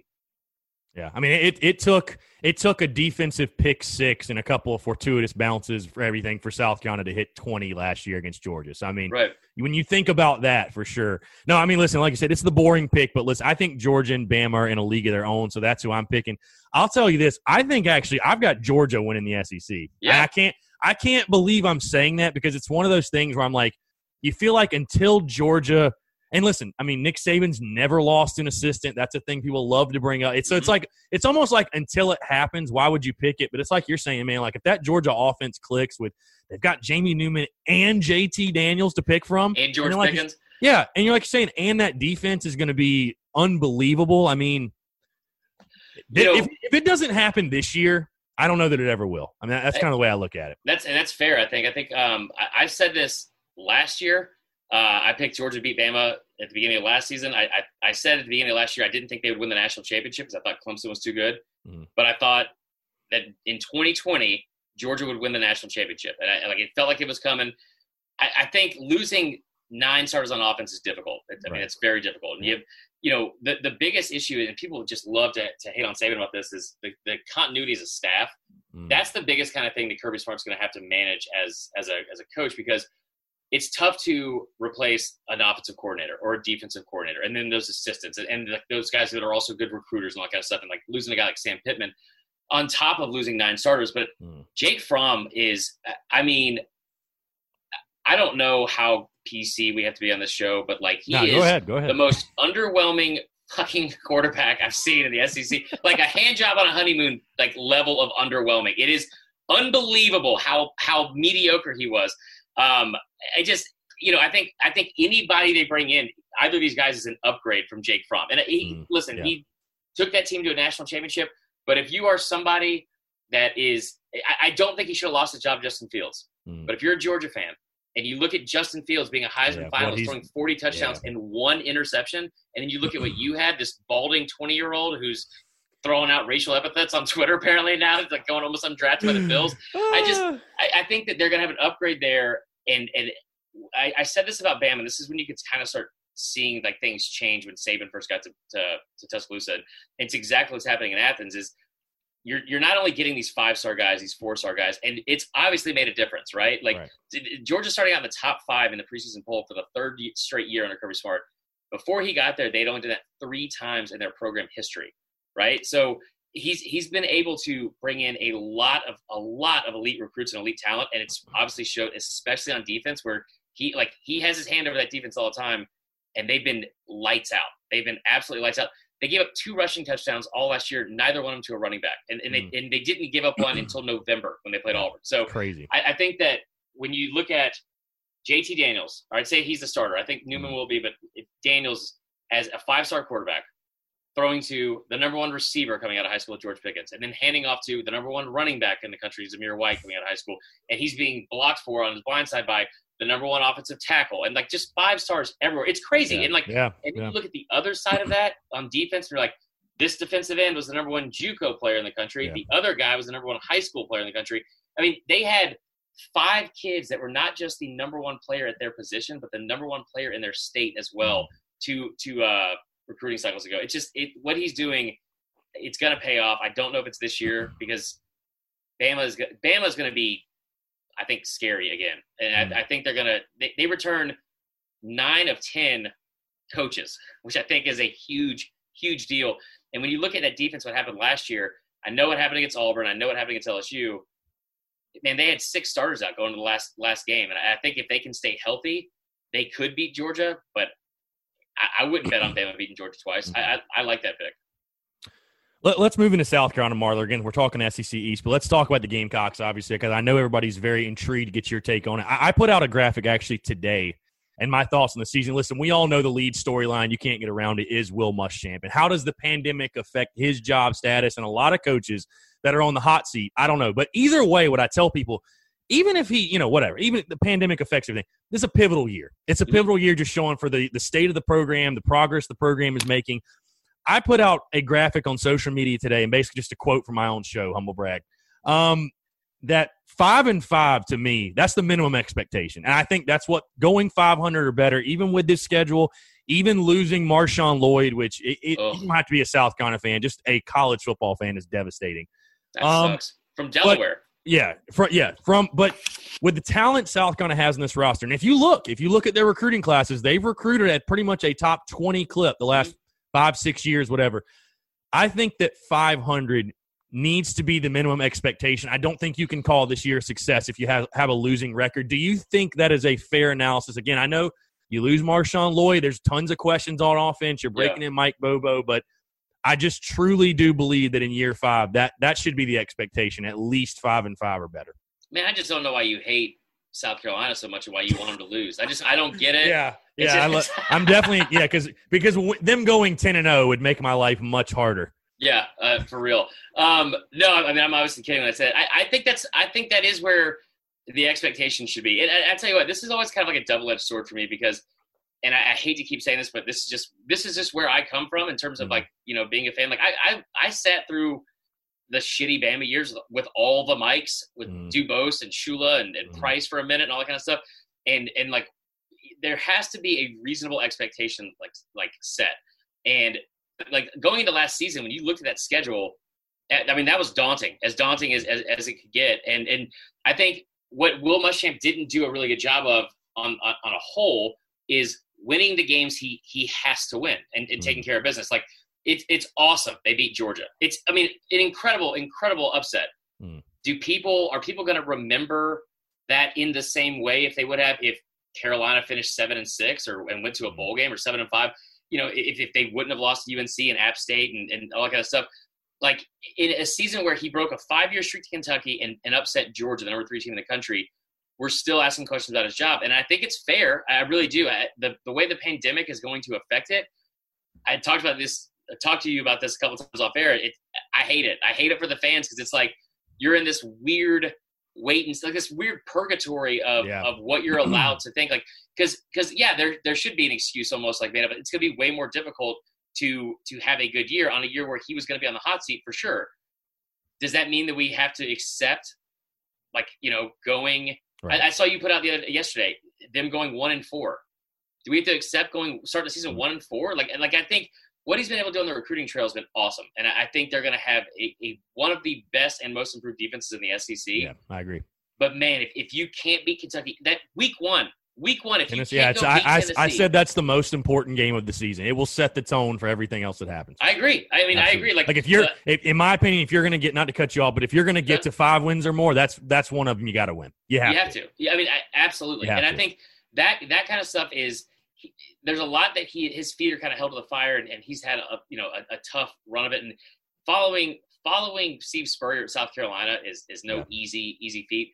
But at the same time, man, you still have to hold him accountable, because if you are – it's unacceptable for South Carolina to lose 5 straight years to Kentucky. Yeah. And it just – I think that he has to find a way to win those games. Like you can't find yourself behind your in-state rival Clemson because they separated themselves so quickly. I remember like yesterday when they won 5 in a row and Spurrier's up on stage with Kenny Chesney or whatever, the Colonial Life Center, doing all this, talking shit to all the Clemson fans. And now, I think they've separated themselves, Florida, and so has Georgia.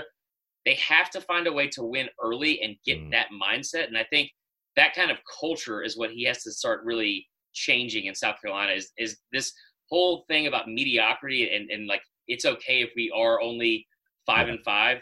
That's where it's got to change. Yeah, no, I agree with you. And it's like you were saying, just looking back at last year. I mean, you beat Georgia, but you lose to UNC and App State. I mean, App State. I give credit to give all the credit to the Mountaineers, but you lost to App State at home on senior night. That's the one. It's like I can't get past that. Yeah. Like you said, I've got South Carolina starting out 1-4. Obviously, with this show coming out, I'm giving out my predictions for the second half of the season. So, Marler, I've got South Carolina 3-7 for my prediction. Listen, and a little bit of it is because I picked South Carolina to go 7-5 last year, and it's one of those things where I'd rather be wrong on the other side. So, I'd rather be wrong and South Carolina win 5 or more games than pick this team to go 6-4 and underachieve, if that makes sense. I mean, just gun to head. I know you may not even have it pulled up in front of you. Like, what's your thoughts on this sketch? Because again, what I talked about with those first 5, because of course there were fans upset at that. There were fans that were not happy about that prediction. They're not going to be happy about these predictions at all. But South Carolina could be a pretty decent team in those first 5, and it's a gauntlet. I mean, Tennessee at home, that's a swing game, but at Florida in the Swamp, Auburn is a really good team. At LSU, I mean, come on. And you go through Texas A&M, who you haven't beaten. You've lost to them 6 times in a row. And I'll tell you this, Marler, I almost liked the old schedule more because I think it gave South Carolina, breaking in a new offensive coordinator, Mike Bobo. Hell, you might have – I'm one that honestly thinks I feel like the longer this quarterback battle goes on, I think there's a great chance Colin Hill is your starter. Like, I really, really do. I think there's a very good possibility of that happening. Now you lose Marshawn Lloyd. So it's already an offense without a ton of playmakers. You lose him as well. You're going to be breaking in this offense. There's going to be some sort of an adjustment period early on in the season. You're going to have to lean on your defense, and I think they'll be very good. But, again, what I liked about their old schedule was you had a couple of weeks, with Coastal and then ECU and then Missouri, who's breaking in a brand-new head coach. You could have started 3-0, and you probably should have started 3-0. Now with this schedule, though, what I hate, Marler, is you've got at Ole Miss late in the year after Lane Kiffin's had time to get the thing going. You've got Missouri late in the year, who, by the way, Missouri's head coach, Eli Drinkwitz, he beat you with App State last year. Right. You don't think he's got better talent at Missouri? So, I mean, even I'm picking those games as wins, and they terrify me. And then you've got Georgia, who, listen, That upset was awesome last year. I mean, one of the best I'd say the biggest upset win in school history. Georgia's going to be on a mission. It's the second to last week of the season. They're going to know what's at stake. There's no way you're beating them again, in my opinion. Maybe it'll be a close game, but I think Georgia will come in for revenge, and I think they'll get it. And then at Kentucky, Marler, I don't know if you've ever sat down and looked at the history of that South Carolina. Maybe you're just bored on a rainy day and looked at South Carolina Kentucky football results going back to the 90s. But those are my favorite bedtime stories. Oh, yeah. For sure. But if you look back, every time South Carolina's played in Lexington, even when South Carolina's beaten Kentucky every year, those games have come down to the wire. And listen, right now, if you asked Vegas, Kentucky's no doubt undoubtedly favored in that game. And they're more than likely going to be favored, in that game when you play them in Lexington. So, I mean, the way the schedule sets up, it stinks. Like I said, I liked the old schedule before. But listen, I've got 3-7, and that's not going to make many fans very happy. I would be upset. And I say that, and also saying the minimum expectation, I see a path to 5 wins. I see a path to 6 wins possibly. What's your overall take? Again, I've got 3-7 for the record. I mean, gun to head, what are you thinking for this team? So Vegas has it at 3.5. I think the latest. And I think that's the perfect number. I really do. I mean, I think it's right on.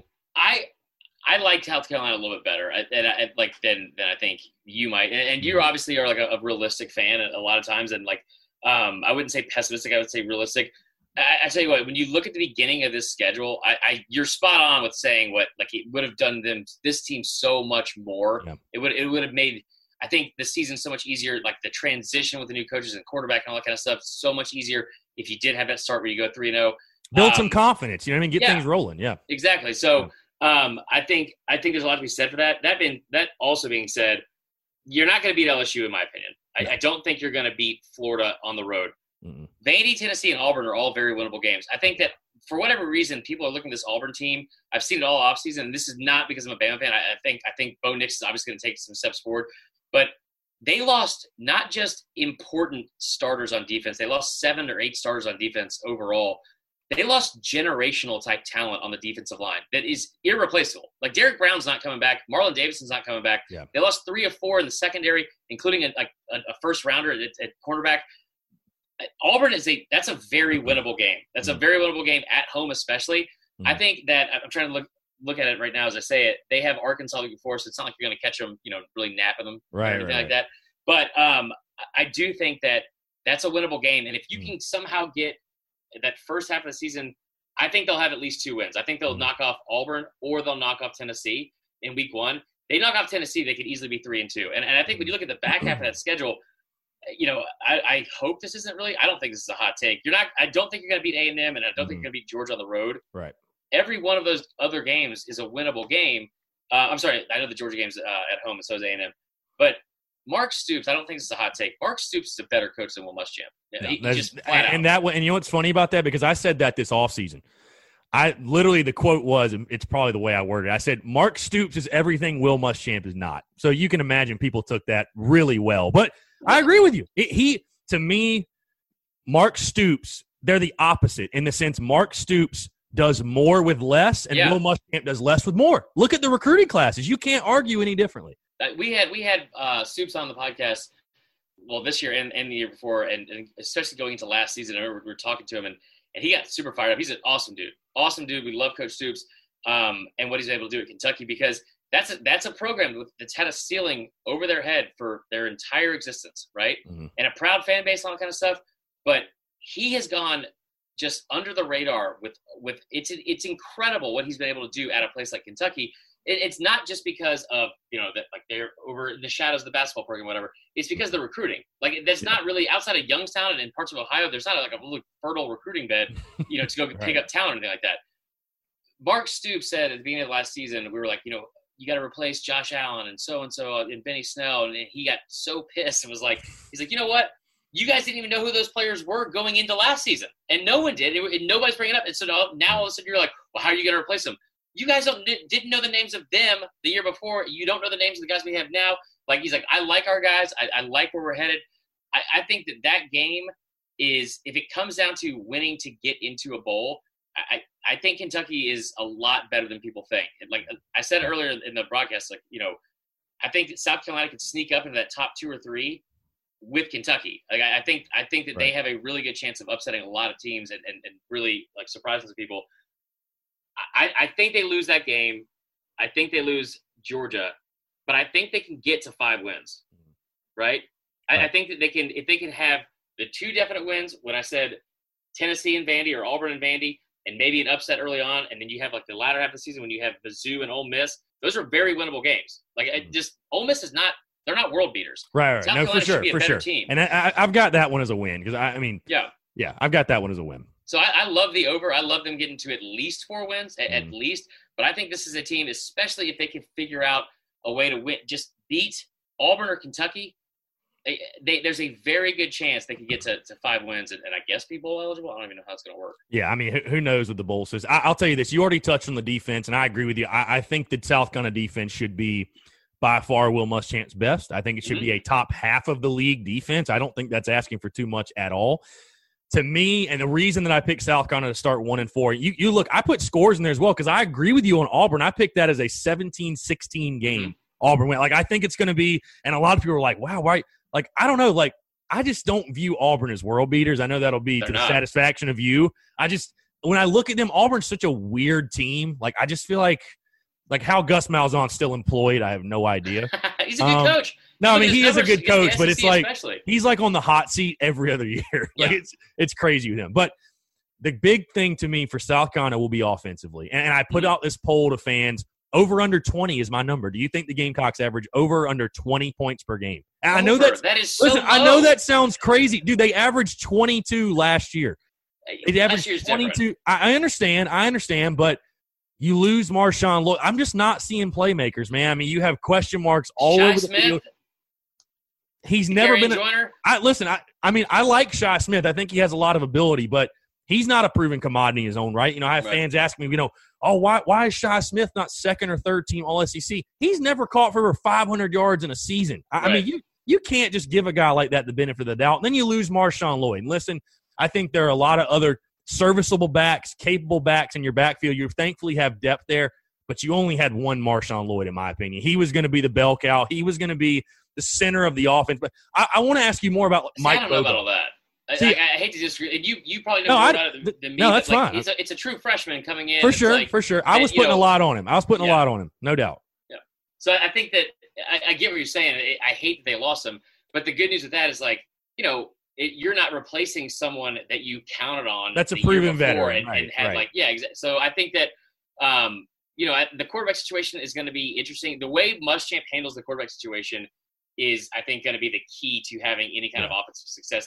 The 20 points is way too low. Just way too low. Bobo, he'll get it done. The upgrade they have at offensive coordinator is, cannot stress it enough how much better and smoother and more efficient and well-tuned that entire team and staff is going to be under Mike Bobo instead of McClendon. It's going to be night and day. It's going to be night and day. But I tell you what, if they handle this quarterback situation with any kind of dispute where it's like, well, Bobo wants his guy that he brought with him from Colorado State, and the fans want Helinski or Doty or whatever. I think Helinski should be the guy. I think they should ride with him. I think there's few people that have rallied an entire fan base around them like that. That doesn't mean he's going to necessarily get it done on the field, but we saw so many glimpses last year of how talented that kid can be. He can't do what Chad Morris did last year at Arkansas, where it's like you're just constantly rotating quarterbacks. Nobody. You got to pick one guy. You got to pick one guy. I agree. And I think that that doesn't mean, like, if things are going wrong early on, you don't make the switch. But at the same time, like, Muschamp has to make decisions that are not always going to be popular, but he's got to just put his foot down, make a decision, and go with it. Because what's going to hurt him and this team even more than, like, what we saw last season is if there's any kind of indecisiveness and we see that translating and spilling over into the field.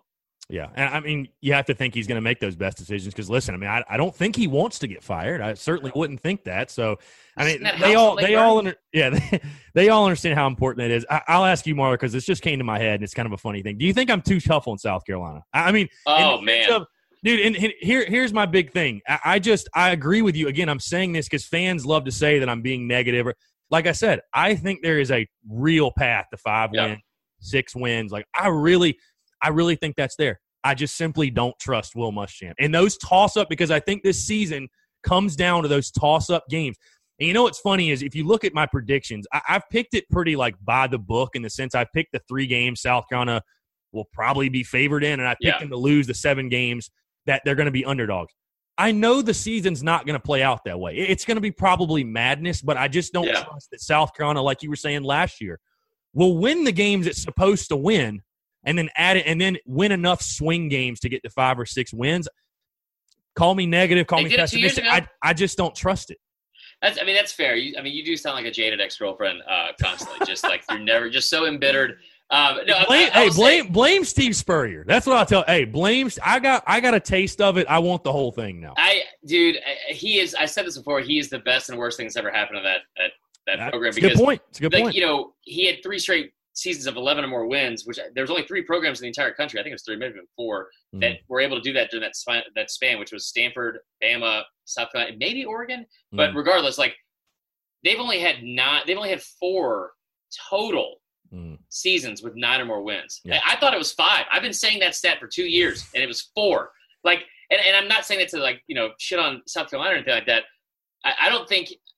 Well, yeah, I think you're too tough on South Carolina sometimes. I really do. It's not because I respect what you do, and I love you. Like, and I love like you bring so much research and like not effort. That's not what I'm trying to say, but like you put the work in. You know what I mean? Like you know, it's not like you don't know what you're talking about. You're just like, well, you're not like a Feinbaum caller. It's like we're gonna lose. Everything sucks, Paul. Well, and I'm only asking that because I know that in this conversation I've been tough on them, and I'm not trying to kick somebody while they're down. I really want to be proven wrong. You know what I mean? I think, again, the way you've recruited, and to me it's more like there's just no excuse. There's no excuse. It should happen. Go out and show me. Nobody is questioning. Last year's UNC game just broke me, and in the sense of I did not know there was a level of incompetence to get your team ready to play for 8 months. Go out, you look unmotivated, not ready to go. So, whatever. I will say real quick on that. Like, I think there's a difference between being being like tough on them and also like you still pull for South Carolina every week. Oh, of course. You know what I mean? Yeah, like it's. I think for me, like when Bama was terrible, right? For whatever reason, this is probably just because I'm like sick in the head and just unhealthy in a lot of ways. But like all week, I was like, there's no way we can beat this team. But then like as it got closer to game day, it was like honestly, it's probably the opposite. All week, I was just telling myself like we're gonna win. Like I'll tell you what. All these 2 and 3 stars Bama's recruited over the past 3 years, Marcus Carter, like all these other guys, like they're John Parker Wilson, we're gonna shock the world. And then every Saturday I would usually be disappointed. I think there's like a level of excitement. I think that South Carolina fans feel so beaten down because of what's happening at Clemson.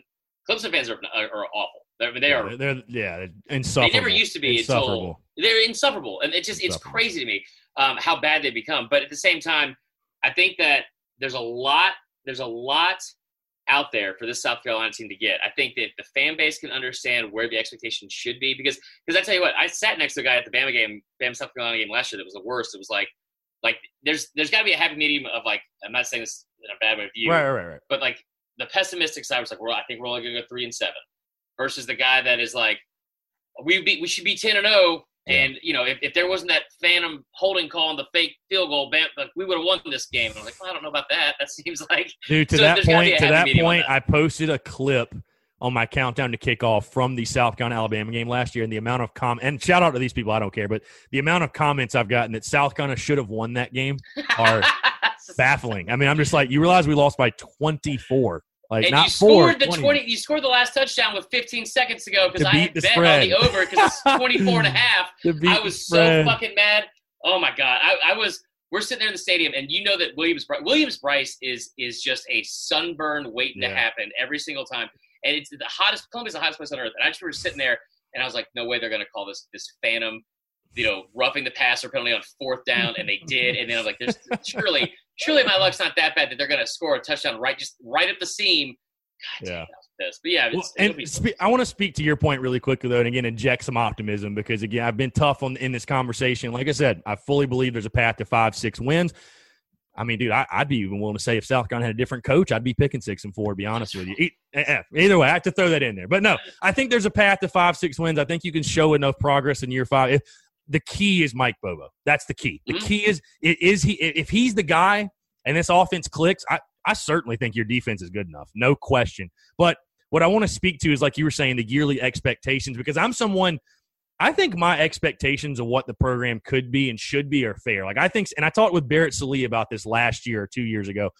I think South Carolina can realistically, when you look at the facilities, the fan base, the talent pool, the revenue you're getting from being in the SEC, you're in the best conference in the country.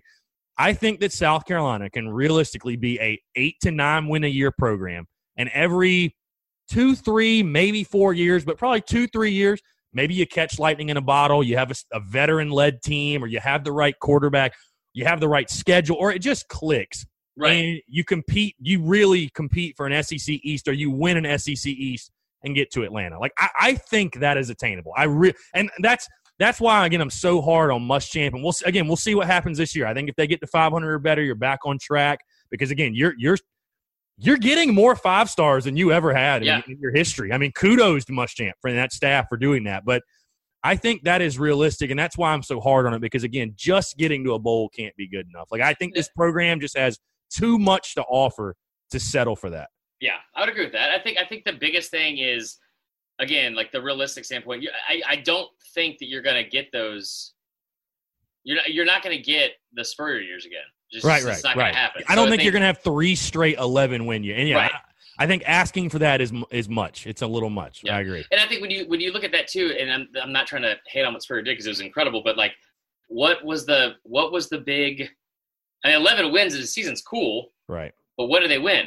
Right. They didn't go to New Year's Six Bowl. They didn't go to a BC. Yeah, they won an Outback Bowl. You know what I mean? So it's like when you look at those 3 years, the coolest part is the 35-7 win over Georgia in 2012, and then probably Clowney's hit. And that's like, but other than that, like I think the stuff that Muschamp can achieve, like real attainable goals that he can achieve, are potentially bigger than what. Like, I mean, like, if Muschamp took this team to an Outback Bowl, would people care? I mean, I think that'd be a good achievement. I mean, again, you just need to get back on that. That's like it's the end of the world. Well, I mean, you won 11 games. I mean, that's the difference. I mean, you didn't. I mean, listen, you won in year 2. Credit to those guys. You won in year 2 of Muschamp. You went to the Outback Bowl and beat the same Michigan team, and you won 9 games. But and fans will hate me for this. The farther we get away from it, it feels like a lot of smoke and mirrors that year. Yeah, you led the SEC in turnover mark. I remember talking to God in the bleachers, Michael. What's his name? In the bleachers, works for Stadium, whatever. Anyways, I know you're talking about, yeah. And talking to him, and he was basically saying the following year, saying that turnovers are a lot of times their luck. Like, you have to be in the right place, right time. It's not to take anything away, because you practice for those opportunities. I really do believe that really good teams create their own luck.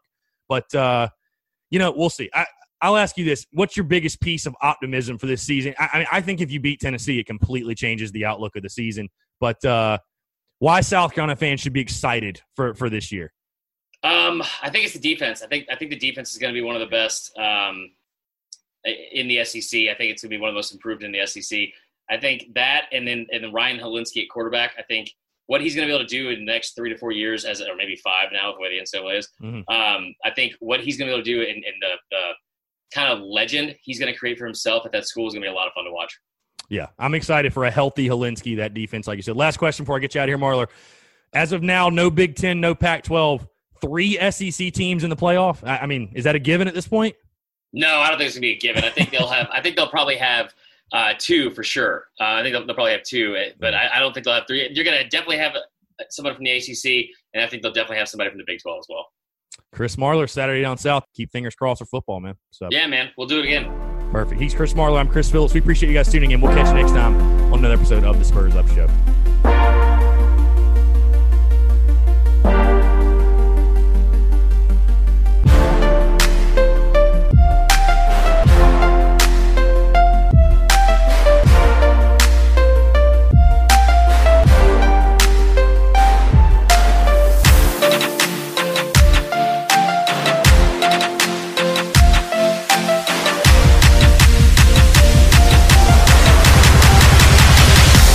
What's up with it?